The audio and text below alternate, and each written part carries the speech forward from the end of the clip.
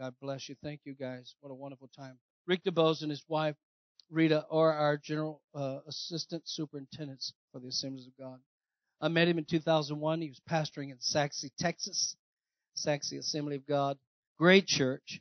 And I was at Convoy, and I went and met him. And he's just as sweet today as he was the day I met him. We become friends. We see him at different missions places, ministry places.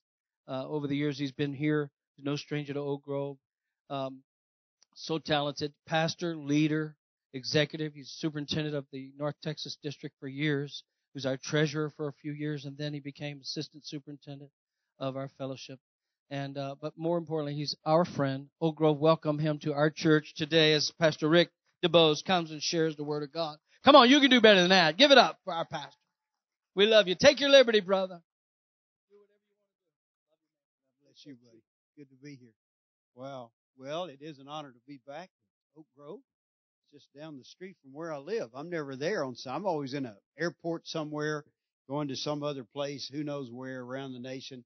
It is nice to get in the car and drive down the road and go to church. I almost forgot what that felt like. It feels pretty good. And then I think we're going to have a man's only lunch later. I don't know about all this. No women in the house. My wife, she should be here. You would have enjoyed her as always. She would have enjoyed you. But our oldest grandson is about to get married. And they had a shower yesterday in Dallas to get those two kids all the stuff they need to get their life off to a good start. And mamas and grandmas have to go to that stuff, but grandpas don't have to. Thank you, Jesus. And so I desperately miss the kids, but I didn't miss that experience. And I'm sure they've got all they need. If they don't, they'll call me and ask for it. I've figured out how this works already. And so she's there with them and chose wisely. She drove. She could have driven back today. I said, no, stay, go to church, have fun in Dallas, and I'll see you when you get back. So I'm batching it, and I'm alone, but I'm at church. And if she asks, I did go to church today. You know how wives keep up with husbands. And so we're good to be here. Also, it's good to celebrate 21 years of continual ministry in the same church. That doesn't happen all the time. It speaks of both of you. It speaks of a pastor who for 21 years just keeps coming back, but it also speaks of a church that keeps making room for the pastor's leadership and to be a part of the process. So both of you are to be celebrated today as a church and as leadership of the church. Both have done well to get to this moment. You know, I travel, as I said, all the time, and I'm in a lot of meetings with a lot of different pastors in a lot of different circumstances. And I've come to believe that little passage where God speaks to us and says that there have been works prepared in advance for us to do can be tied to the scripture that says, according to the grace and the faith given you. That there's something about a pastoral leader who has understood his or her call, the grace given them, and the faith given them to fulfill the works prepared in advance for them. So that all pastors don't do the same thing. They're not all mega pastors, and they don't all pastor in the rural or in the inner city. But according to the grace and call of God, I've seen how God leads them and the ministry they do. And all we have to do is accomplish what God's called us to accomplish. Do and fulfill the works prepared in advance for us to do. And when we do that, the kingdom advances at the proper rate and the way it should go. When we try to get ahead of that rate or we draw back on what God's doing, that's where the issues are. And I believe your pastor is where he's supposed to be in the midst of God's grace for him and according to the faith God has extended to you and this congregation as you advance forward. And we celebrate obedience to God. Somebody say amen. Amen. Wow. While we were in worship a while ago, I just felt a real sense to pray a special way before I preach this morning. I felt the Lord reminding me that he came in part to undo the works of the devil. He gives us a strong statement. Now we know that when it comes to salvation, that the devil has brought mankind into sin, and he came to undo that work so that man can be restored back to his purpose with the Father and fulfill that process that God had put in place. We understand the bigness of that statement. But we see Jesus again and again doing all kinds of things to undo the works of the devil.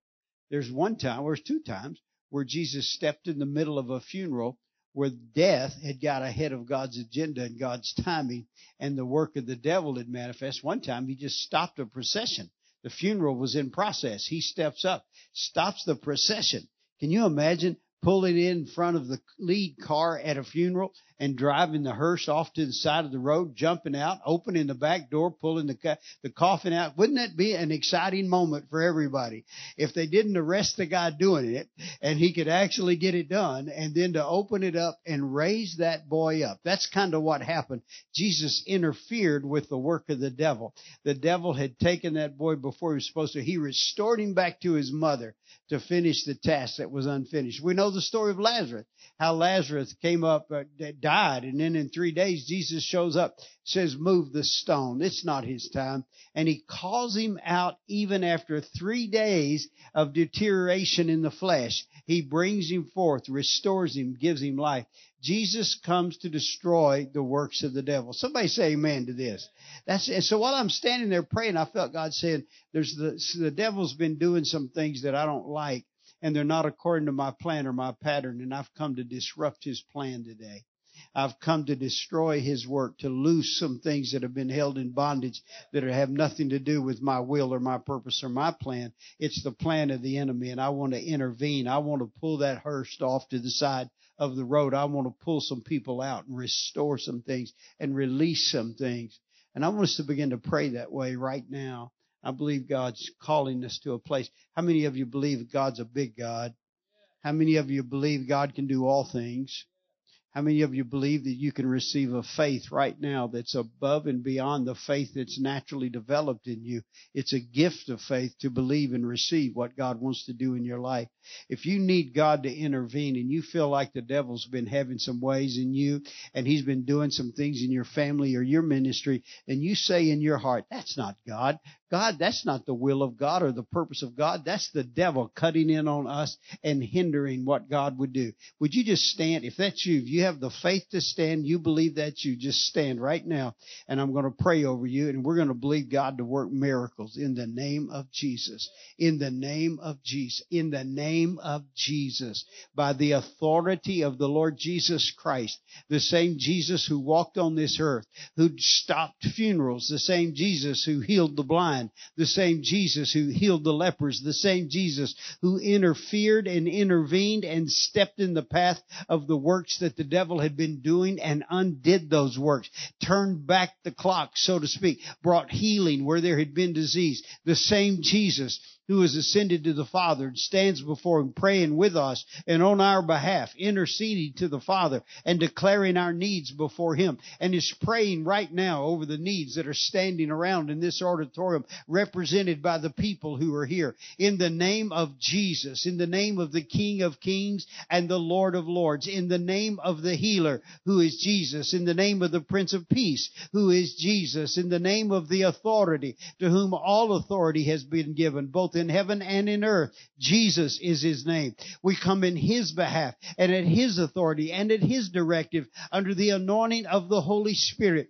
And we bind every spirit of darkness, every work of the devil, every plan of the Satan himself, every scheme that has been brought about by demonic authority and in the realm of the demonic. We just take you on right now in Jesus' name. You have no authority. All authority has been given unto Jesus. All authority in heaven and earth has been given unto Him. He distributes that authority back to us in His name. We receive that authority and we bind up every spirit of darkness. We bind up every lie of the devil. We bind up everything you have done, and we loose those you have put in bondage. We give freedom to those who have been held. We release those who have been hindered, who you have created problems for. You have given them difficulty. You are trying to hinder the will will of God in their life. You have no more authority. In Jesus' name, we loose them. In Jesus' name, we receive freedom. In Jesus' name, we receive healing. In Jesus' name,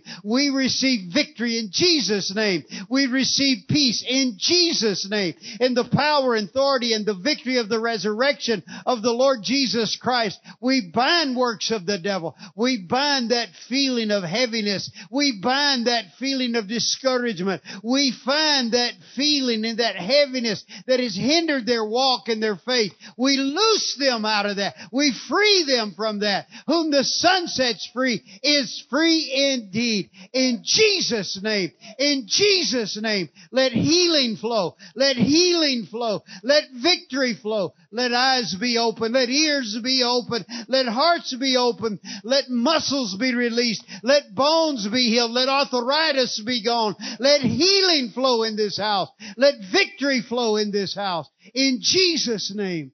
In Jesus' name. For the Lord is our master.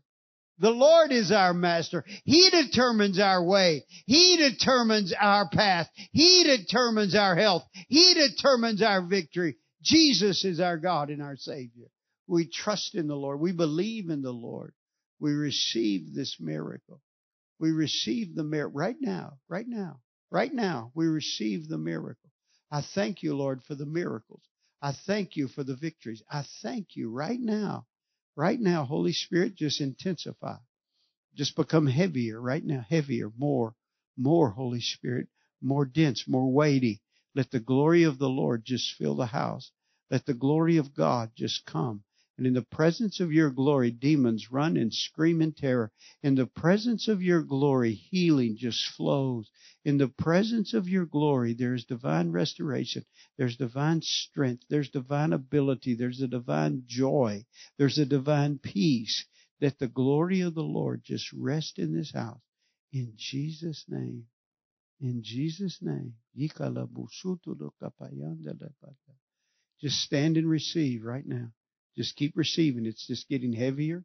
It's getting stronger. It's getting more real. It's getting more sure. In the name of Jesus. Just tell Him you love Him. Just tell Jesus you love Him. Just worship Him. In the name of Jesus.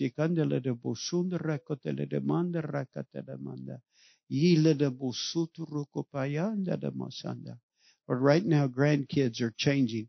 Right now, children are changing. Right now, circumstances are changing. Right now, while we stand in this place, things are happening in other places. While we stand in your presence and declare your victory and declare you are King and Lord and have all authority, things are shifting in other realms and other areas. We're going to go home to phone calls that we didn't expect when we came this morning, but now we expect them. We're going to go home to new things. We're going to hear new things.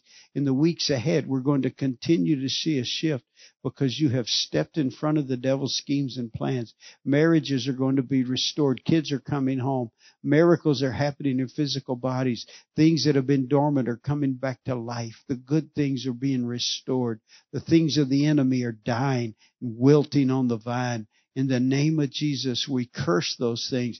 Whatever mountain stands before us, in the name of Jesus, we command you, be cast into the sea. In the name of Jesus, the shift is taking place this morning, right now. In the name of Jesus, we believe and we receive. We give you honor and glory, Father, in Jesus' name. In Jesus' name. How sweet is your presence. How sweet is your presence. In Jesus' name. In Jesus' name. In Jesus' name. Things are changing on the job right now. Somebody on your job. You've been dealing with a thing on the job, and it's been very difficult at your workplace. Right now, God is shifting that. God is shifting that. If that's you, just wave at me. I want to pray particularly for you. There's been something going on your job. All right, I see that hand. Father, in the name of Jesus, right now, you are reaching into that circumstance, the people involved, the people that are involved in that circumstance, the decisions that are being made, the attitudes that are there, all that's not right, all that's the work of the devil. Right now, we bind those things and we cast them out. And we release peace and favor. Favor. Let it shift and let it change. In the name of Jesus. In the name of Jesus. Things that have been hidden from those leaders are going to become very clear and obvious. And things, oh God, that shouldn't be are going to be exposed. And shifts are taking place right now. In Jesus' name. In Jesus' name. We thank you for answering that prayer for those, Lord, where they work and what's happening right now. In the name of Jesus. In the name of Jesus. In the name of Jesus. God is a good God. God is a good God. God is a good God. Have your way, God. In Jesus' name. Hallelujah. Hallelujah. Lord, I pray for the children. If you have a child that's not living like they should live, hold your hands up right now. If you have a child that's not living like they should, hold your hands up. Father, in the name of Jesus, we're just parents. We may bemoan how we've done things. We may wish we had done things. But it is what it is. But you're still God. And you know how to reach our children. You know how to reach them where they are, reach into their thought process, how they reason, how they consider, who has spoken. You have the ability to reach all the way to divide even the bone from the marrow. You know, God, how to divide the soul from the spirit. You have no shortness of arm. You can reach all the way to the main issue. In the name of Jesus, turn that thing around. In the name of Jesus, change their thinking, change their understanding, change and awaken what has been asleep. Give eyes to those who have been spiritually blind, ears to those who have not listened to you, and a broken and humble spirit and a faith to follow. In the name of Jesus, stir those children. Whatever decision they're making, wherever they are, whatever their issues, God, in the name of Jesus, we declare our children as your children, our children as your servants, fulfilling your purpose for their life. For you did not give us these children to populate hell. You gave us these children to populate heaven. It is not the will, your will, that they would go away or go astray. It is your will that they would be redeemed. So now, Lord, cut in on the devil and make him turn loose of what he has been doing, and release and run in his own terror, and in fear make him run from our kids. For they will be raised up and anointed by the Holy Spirit to do great and mighty things for your kingdom.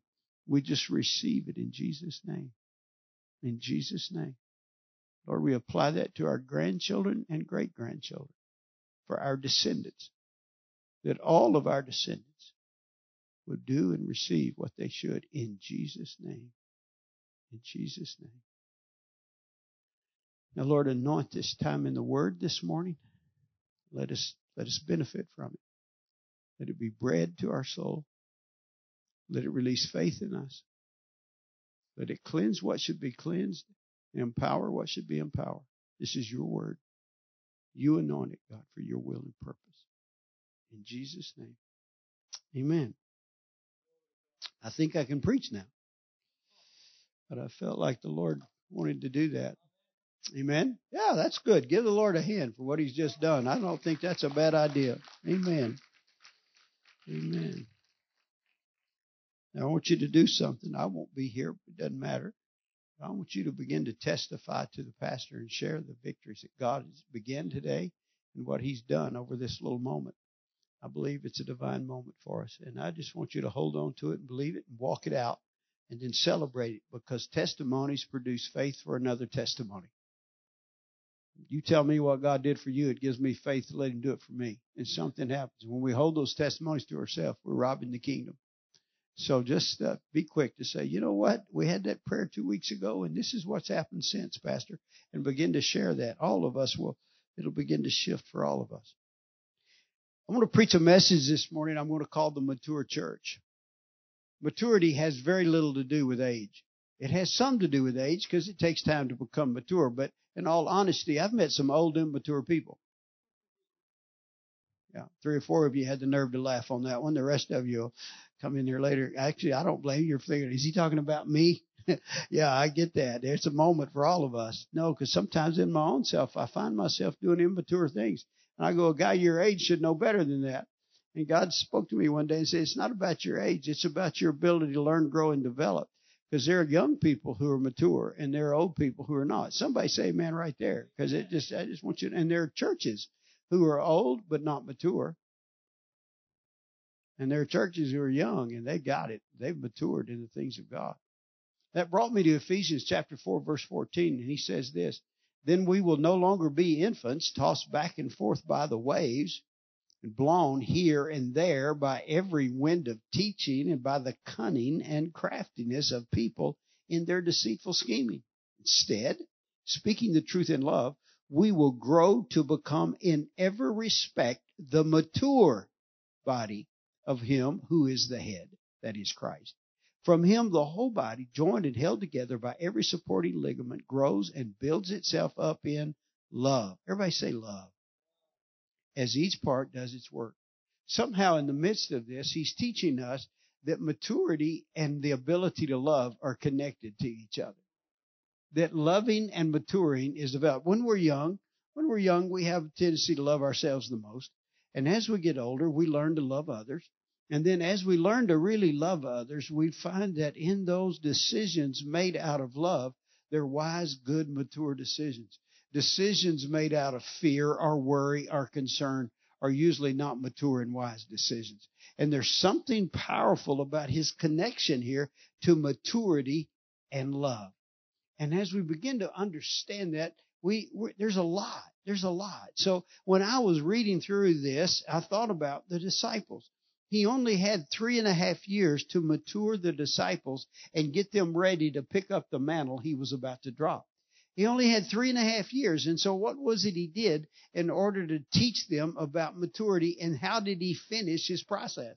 I thought about it, and I went to the end of the process, which we find it in John 13 and 12. And here's what he said. When he had finished washing their feet, he put on his clothes and returned to his place.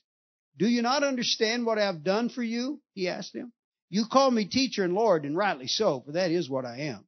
Now that I, your Lord and teacher, have washed your feet, you also should wash one another's feet. I have set an example that you should do as I have done. He takes all of the ministry of 3.5 years. They followed him. They were sent by him.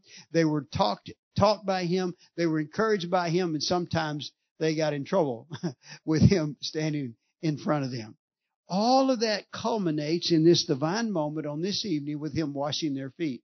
And he says to them, here's the end and the final lesson. And the real proof of your maturity is that you can serve one another, that you can love one another. That the mature church is a serving church. The mature church is a loving, serving church. The mature Christian is a loving, serving Christian. It's not the great leader. It's not the one who writes the most books. It's the one who serves best that has become mature. So I thought about that, and then I went back through the scripture, and I began to just kind of follow key moments when he put the spotlight on serving or on servants. What was he trying to teach them when he did that? The first thing I saw was in Matthew 14 and 15. As evening approached, the disciples came to him and said, this is a remote place, and it's already getting late. Send the crowds away so they can go to the village and buy themselves some food. Jesus replied, they don't need to go away. You give them something to eat. Well, we have here only 5 loaves of bread and 2 fish, they answered. Bring them here to me, he said. And he directed the people to sit down on the grass. Now, taking the 5 loaves and the 2 fish, looking up to heaven, he gave thanks and broke the loaves. And then he gave them to the disciples, and the disciples gave them to the people. They all ate and were satisfied, and the disciples picked up 12 basketfuls of broken pieces that were left over. This story is showing them the importance of serving others first. See, the truth is, what they can learn from this is so cool. One of the things is this, was they saw the need the others had because it was their need first. How many times do we realize there's a need because it's our need, And God says to us, well, if it's your need, isn't it also the need of others? What they were doing was saying, go send these people away to get some food so that we can go away and get some food. What they were really saying was, Lord, we're hungry, and I'm sure they are too. And so send them away and we can do something about our hunger. Sometimes God lets us see a need so that we will know the importance of the need, but let us know that we're not the only one with that need. And so he said, you see the need, not so I can meet your need, but so I can use you to meet that same need in other people. Wow. The mature church sees the need not as something that they have, but something that the church has, and they give themselves to helping the church fulfill that need, even if it's not their own church. That's kind of heavy right there, Pastor. No, I get it. I get it. It's doing for others what you need done for you. That's maturity. That's maturity. I see that y'all have that need. How do you know it? Because I have the same need. I understand the hunger pains. I understand the weakness. I understand that He hasn't fed us all day either. I understand that I need a miracle, and I see that you need the same miracle. And so what did they do? God called on them to use what little resource they had. By the way, they didn't have enough to feed themselves. Most of the time when the mature church realizes it has a need and realizes others have the same need, it doesn't have the ability to meet its own need. It needs a miracle just as much as anyone. And so what did He do? He said, you have this revelation that others need help. So here's what I want you to do. I want you to take what little bit you have and begin to use it to help others rather than feed yourself. See, they did know how many loaves they had. They did know how many fish they had. Why do you think they know? Because they were hungry. Because they were searching to see where can we get us a meal. And if we get these people out of here, we'll get this little boy over here and we'll share his lunch. I mean, they're thinking like normal people think. That's just pretty normal. But God said, no, I want you to flip that script and I want you to let this become your ability. And here's what happens. As they served others first, while they were still hungry, some things began to happen. The first thing that happened is they began to see a miracle. That the miracle didn't come when they were trying to feed themselves. The miracle came when they used what they had to feed others. I mean, a miracle took place. They're still hungry. They're feeding while they're hungry, and they're watching a miracle take place. The mature church walks in the miraculous more than the immature church because the mature church is focused on others and not on itself. Something dynamic happens when we begin to get this principle. And it's the mature Christian. When I say church, the church is just made up of us. And when we begin to understand that I have this need, I wonder if someone else has this need. Well, yes, many other people have this need. I wonder, Lord, if you would use me to meet their need. Well, what about your need? I'll trust you with my need if you'll anoint me. Well, I don't have enough to meet their need, but I'm going to do a little something that I can. Now, here's what happened with them. You know the story as well as me. God blessed what they had. He put it back in their hands, only not to go into their mouth. He put it in their hands to be distributed. And sometimes what God gives us, we eat it before the miracle takes place. Sometimes when we should be delivering to others, we're giving it to ourselves, and it ends with when our bellies are full. But that's not what He had planned. So He said, now you go give it. So they begin to break the pieces. I can see John over there. He's got a little piece of fish, and he's got 50 people. He's got a group of 50 because he had them sit down in groups of 50 and 100. And he breaks that little piece off and puts it to the guy on the front row, and he got a little more for this guy, and he gives a little more to this guy. And then he looks at his hand. He's got just as much as he had before he started. And he said, boy, this is different. And so he breaks off another piece, and then he begins to realize there's a miracle taking place in my hand. When I'm giving to others, I can't run out. When I'm giving it away, I can't find the end of it. When I'm not trying to feed me but feed others, there's a miracle that kicks in and begins to take place. When we begin to focus, the mature church gets where it is. It learns to focus outside. It learns to say, no, it's about somebody else. It's not about us. And the more he gave away, it just kept happening. Finally, he's back about 3 rows deep, and he hollers over it. None of this is in the scripture. You just have to find it on your own, and you have to make it up when you're preaching. That's the truth. But it makes your point really well. And so I see him on about roll number 3, and he hollers over at Peter and his group. Peter, He said, what, John? He said, is it happening over there like it's happening over here? He said, it's unbelievable. He said, I get breaking up these little pieces of fish, and then I just had a little piece of fish, and I still have the same little piece of fish, only now I'm in row 4, and I've been feeding all these other people the fish and the bread, and I can't seem to run out. That's incredible. And then somebody else, Matthew, hollers, it even works for tax collectors. This is incredible. I mean, miracles happen when you begin to be generous with others. Something begins to happen. None of them had taken a bite yet. None of them had begun to eat. They didn't taste what they were given. They postponed the meeting of their own need in order to meet the need of someone else. That's maturity. That's maturity. If you have children, you know you do that.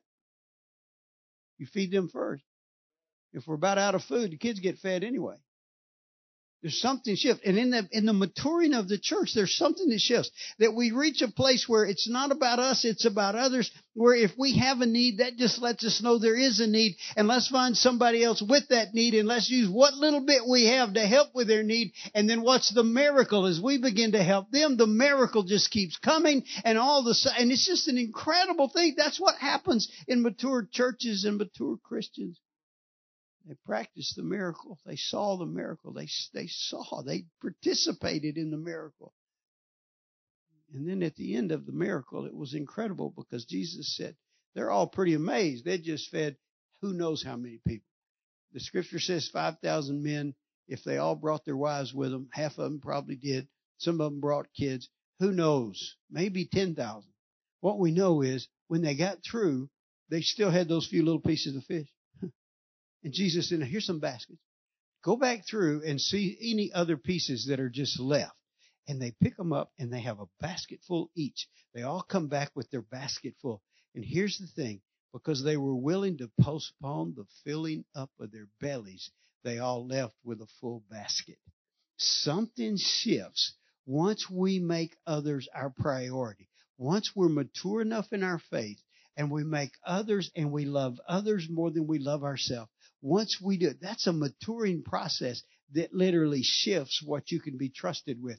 Now he gives you a basket full because you've learned that it's not just about you that the church exists. And it's not just for you that we get together, that we are here for others, and a dynamic shifts. It's that part of that maturing that Jesus was trying to teach them when he washed their feet. He said, if you guys paid any attention to what I've been telling you, the power of this kingdom is not in being its authority, but being its servant. Wow. And then he teaches us another miracle. I look all the way back, John 2:5. It's the first miracle of Jesus, the very first miracle of Jesus. It's the servants that he uses. His mother said to the servants, do whatever he tells you. Now, she had already called him, you know the story, and said that they're running out of wine. And Jesus said, what does that have to do with me? My hour's not yet come. It's not my moment. Sometimes mamas know our moment better than we know our moment. And she said, yes, it is. He said, no, it's not. And I don't know what all took place. And that's we don't go there because it's almost Mother's Day. And we're just really careful on how we deal with that scripture right there. And Jesus is having the discussion. And like a good mom, she just walks off. She just quits talking to him. And she just walks over and sees some servants. She said, whatever he tells you to do, you do it. And that's the end of that. And off she's gone. And Jesus said, what am I going to do with that woman? You just read it. He said that. What will I do with her? And then he said to him, all right, go fill up the barrels with water, those big pots. Now, look at this. His mother said to the servants, do whatever he tells you. And nearby stood 6 stone water jars, the kind used by the Jews for ceremonial washing, each holding from 20 to 30 gallons. These are big. And Jesus said to the servants, fill the jars with water. So they filled them to the brim. And then he told them, now draw out some and take it to the master of the banquet. They're like, what? We're going to take him water? Just do it. They did so. And the master of the banquet tasted the water that had been turned into wine. He did not realize where it had come from. He didn't know any of that. He didn't know. It's just been served. Though the servants who had drawn the water, they knew. Then he called the bridegroom aside. He said, everyone brings out the choice wine first and then the cheaper wine after the guests have already had too much to drink.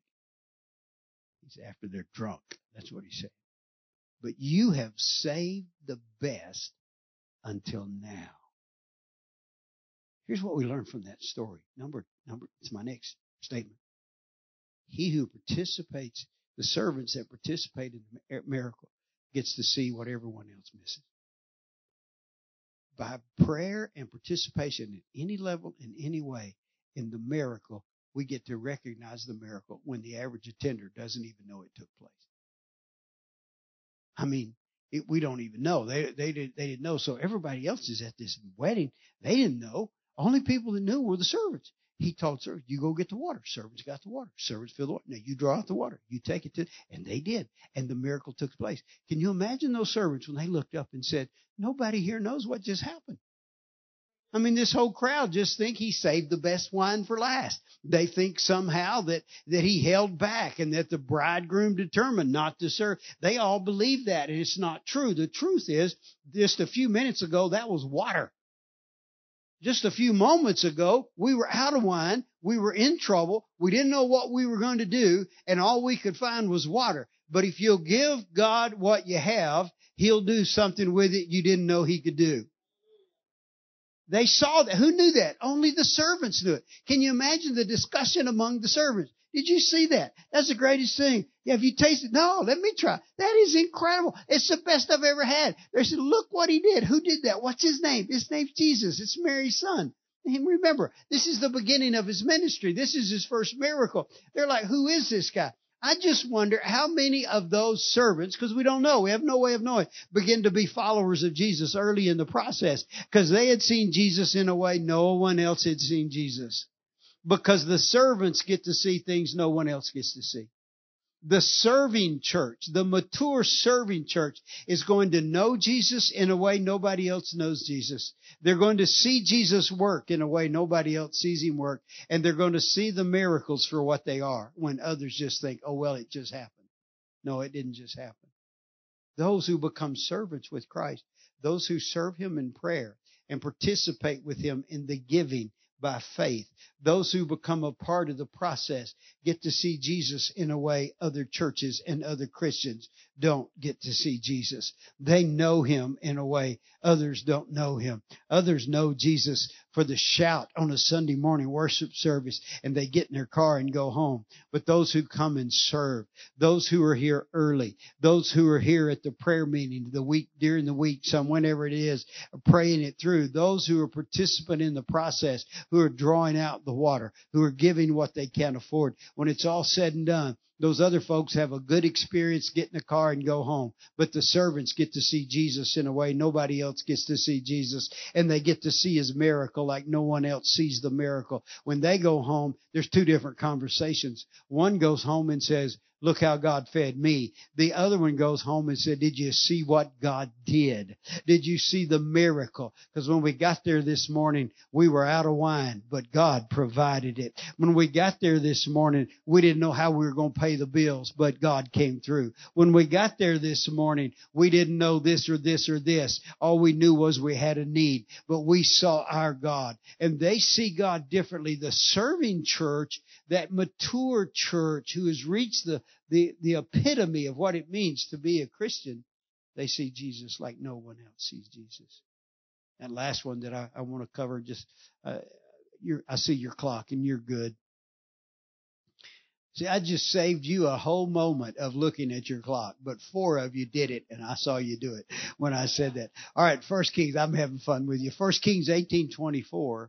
This is Elijah when he was on Mount Carmel.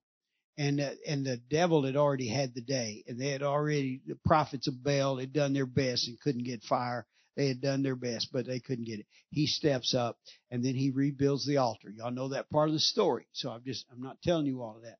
He gets the altar built, the sacrifice in the wood, everything there. He's already dug a trench, and then he says to some guys, now I want you to go get some water, and I want you to pour water on the sacrifice. And so they did. Now, you got to think about this. I'm going to start my reading in verse 24 in just a minute. But you got to think about this. They had to, where are they going to get water on top of Mount Carmel? It's not like, Oh, yeah, go over there and turn the fountain on and fill this thing up. And no, it's not there. If you've ever been there and you've been on Mount Carmel, some of you have, you know that the closest water is probably all the way back down at the lake or down at the Sea of Galilee. It's a pretty long walk. There may be some other places around, but nothing close that was access. And it hadn't been raining, so there were no brooks. Remember, they'd been in a drought for 3 years. That was kind of what brought them to where they are. So there was no runoff. There was nothing. You had to go down to the original water source. So he says so they bring it up and they pour it on there. And then look in verse 24. He said, now do it again. And he said, and they did it again. And then he said, do it a third time. He ordered, and they did it a third time. And the water ran down around the altar and even filled the trench. And then they went down the mountain. So here, what I want to say, let's stop right there. So these are servants again. He calls servants. One more time, it's the servants. It's the guys just serving. They're not there. They're not a part of the prophets of Baal. They're not the king's group or leaders. No, he just finds servants. When the servants go down Mount Carmel and they get to the water and they fill their jugs up and they bring them up and they pour them out on the sacrifice. And they all say, this is going to be pretty cool because a wet fire, with water, that's going to make this a greater miracle. That's exciting. I'm glad we got to participate. And then he looks over at me, he says, do it again. And they say, do you know how long it takes and how far it is and how heavy water is? Do you understand what you're asking? We've already done it. That's the thing about servanthood, though, is sometimes he just asks us to do it again. But why would I do it again? Because it's already, you got enough. This is going to be great. He said, do it again. He said, okay. And so they're going to, can you imagine the conversation going down the hill with that group? The guy's crazy. I mean, he's over, you look at him, you can tell he's not normal. And I mean, he's just a prophet. Prophets are weird people anyway. We all know that. And then he's got us doing all this. I don't know about you guys. I'm going to do it, but I'm afraid he'll call fire on me because you heard about the 50 guys he called fire down on and he burned them all up. So we don't want that. And so they get and they work their way back and they pour it out and they say, there it is. That's good and wet now. And he said, do it again. And now they're leaving the church and they're saying, I'm not coming back there anymore. I'm getting me another church. There's something wrong with that church. They just keep doing the same thing over and over and over, expect to get a different result. Come on now. They hadn't changed. They got all these problems doing the same thing again and again, expecting different results. It's called insanity. We know that. And he's asking us to keep doing it again and do it again, do it again. We did it last Sunday. We did it the Sunday before that. As a matter of fact, we've been doing the same thing for 21 years now.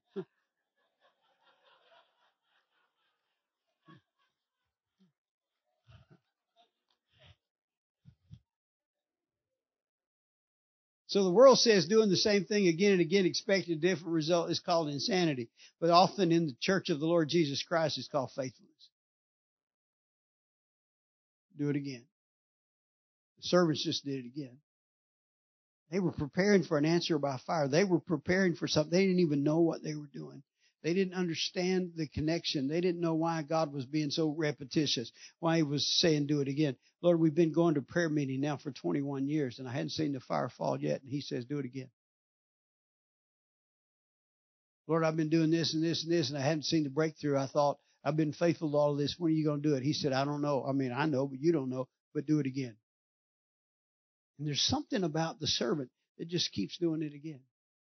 Jesus talked about the servant who'd been in the field all day. When he come into the master, he didn't sit down and feed himself. He still had to feed the master before he could sit down. You know, there's something about a mature church that grasps and understands and embraces the idea of servanthood.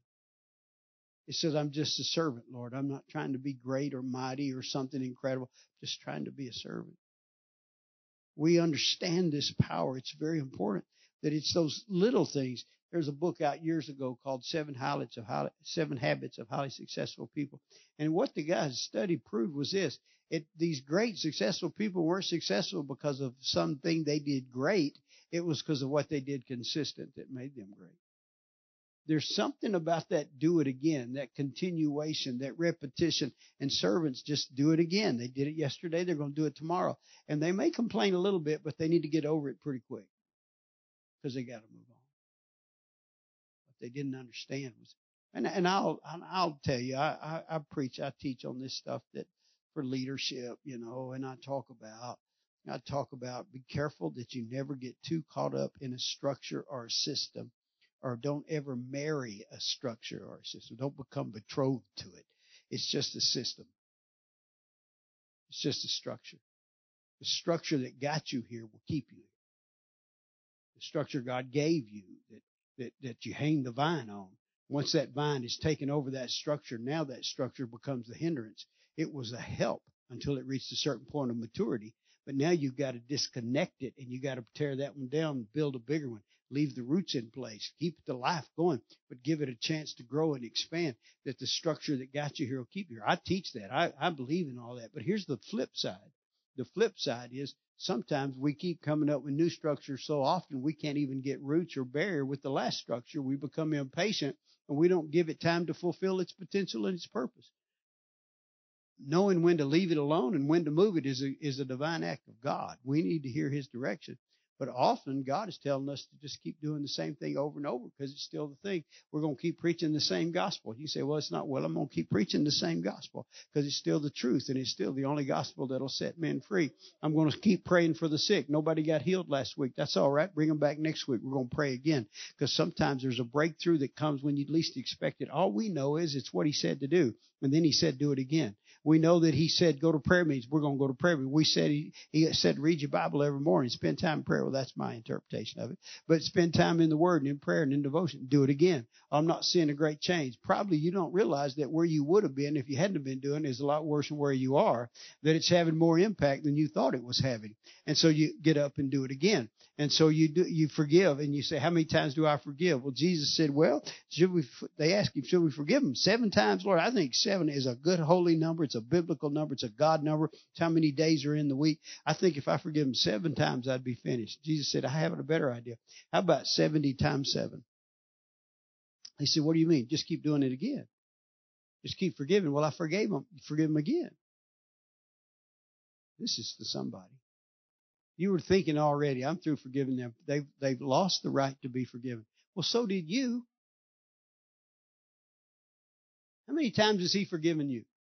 As soon as you have forgiven them more times than Jesus has had to forgive you, then you can quit doing it. But you will never get there because we will always continually, constantly just need to do it again. We keep hoping He does it again, and we need to do it again. There's something powerful about that level of servanthood that just He says, do it again, I'll do it again. He wants more water, I'll get more water. Now, all this is going to make sense in just a minute. That's why we're still having church on Sundays. That's why we've been doing it for however many years the church is old, and 21 under your leadership. It's why we keep coming to church. And some days we say, well, last Thursday, it wasn't that good. I mean, Pastor, he's been better. I mean, he wasn't exactly on his game. I think he was as bored as we were. It was a rough day for all of us. And I don't know. And y'all, that was 14 years ago, if you're wondering when that day was. It's been a long time ago now. It hadn't happened in a long time. But we have those days. Worship team I just didn't feel anything. I don't think it made a difference in my life. I could have stayed home and watched something on TV and we said, no, you're going to get up and do it again. I'm going to do it again because it's not just about what I get because I'm a servant. It's about what I can give. Sometimes my presence is worth something. I'm going to do it again. Come to find out somebody says, you said the right thing I needed to hear. God used me? Yeah. What if you hadn't been here? Do it again. Do it again next week. You do it again. Sometimes it's that doing it again. We've done this evangelism outreach 3 times. We've not seen anyone saved. Somebody says, well, God's called us to do it again. And then that's the time. We're still praying. We're still giving. We just keep doing it again. There's power in the servant because the servant does it because he's told to. Does that make sense? Some of us try to figure out why we should do it. Well, in the clarity of the mature church, they do it because God said do it.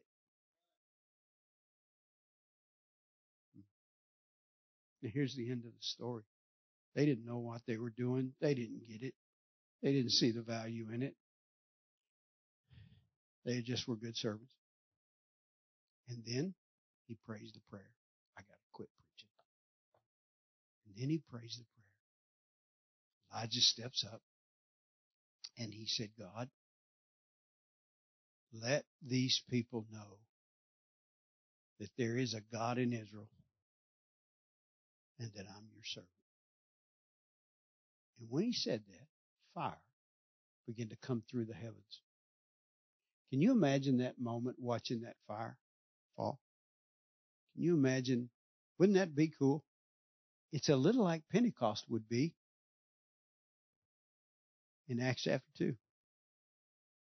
The fire fell. And when it hit the sacrifice, are you ready for this? When it hit the sacrifice, the scripture says the first thing it did was it consumed the offering. The second thing was it consumed the wood.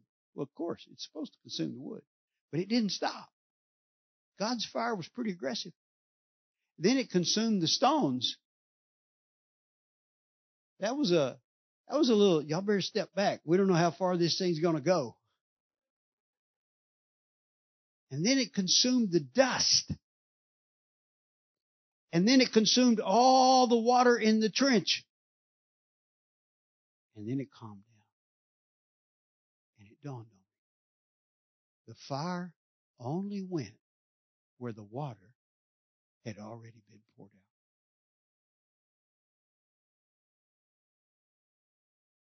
See, what you're doing in obedience is preparing for what God's going to do next. I love that passage that says that being washed with the water of the Word of God. It's a New Testament passage. There is something about the Word of God preceding the fire of God. We keep preaching and we say, when's it going to work? You keep telling those friends at work about Jesus and what the Bible says. You keep speaking the Word into your family. And then God says, do it again. You said, Lord, I have told them everything I know. I've even started making up stuff. I don't even know what to say next. I don't have any new ideas. I've told you, he said, do it again. Lord, if I do it again, they're thinking I'm crazy. He said, that's the only thing that person knows how to say is the same thing they've already said. He said, that's all right. Do it again. And what you don't know is you're putting the Word of God ahead of the fire that's going to fall. And one of these days, you're going to look up and realize that as a good servant, we were preparing our community, our families, our workplaces for the next outpouring of the Holy Spirit of God, that like a fire begins to go everywhere the Word has been, everywhere the water has been poured out. While we were just being good servants, we didn't know we were making room for the next move of God.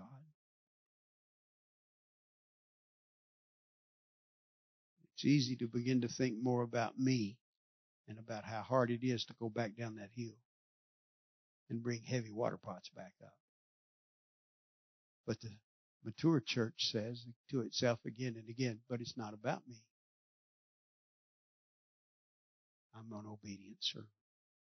Something dynamic shifts as churches begin to mature to that place where they understand their need is just to show them the need of someone else, that they begin to walk in the miracle of helping someone else and watching the miracle take place for someone else. And then they begin to understand that that miracle allows them to know God like no one else knows God and see God in a way. And they live in that miracle. And then God says, now do it again and do it again. And they just keep doing it. And they keep thinking, Lord, when does my meal come?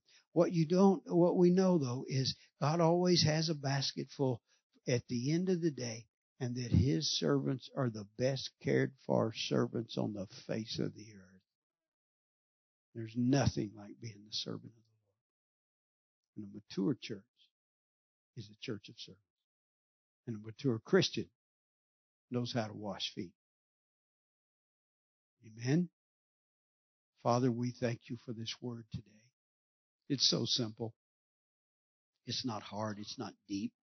It's just what you taught us, both in example in all four of these stories, and scripturally in proof again and again, and in teaching, and in New Testament teaching again and again.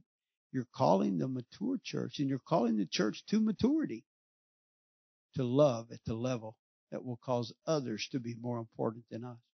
You even said the greatest law is to love God with all your heart, soul, and mind. And then you added, and your neighbor as yourself. Lord, I pray in the name of Jesus that there would be a fresh anointing to love and care for others in this great church.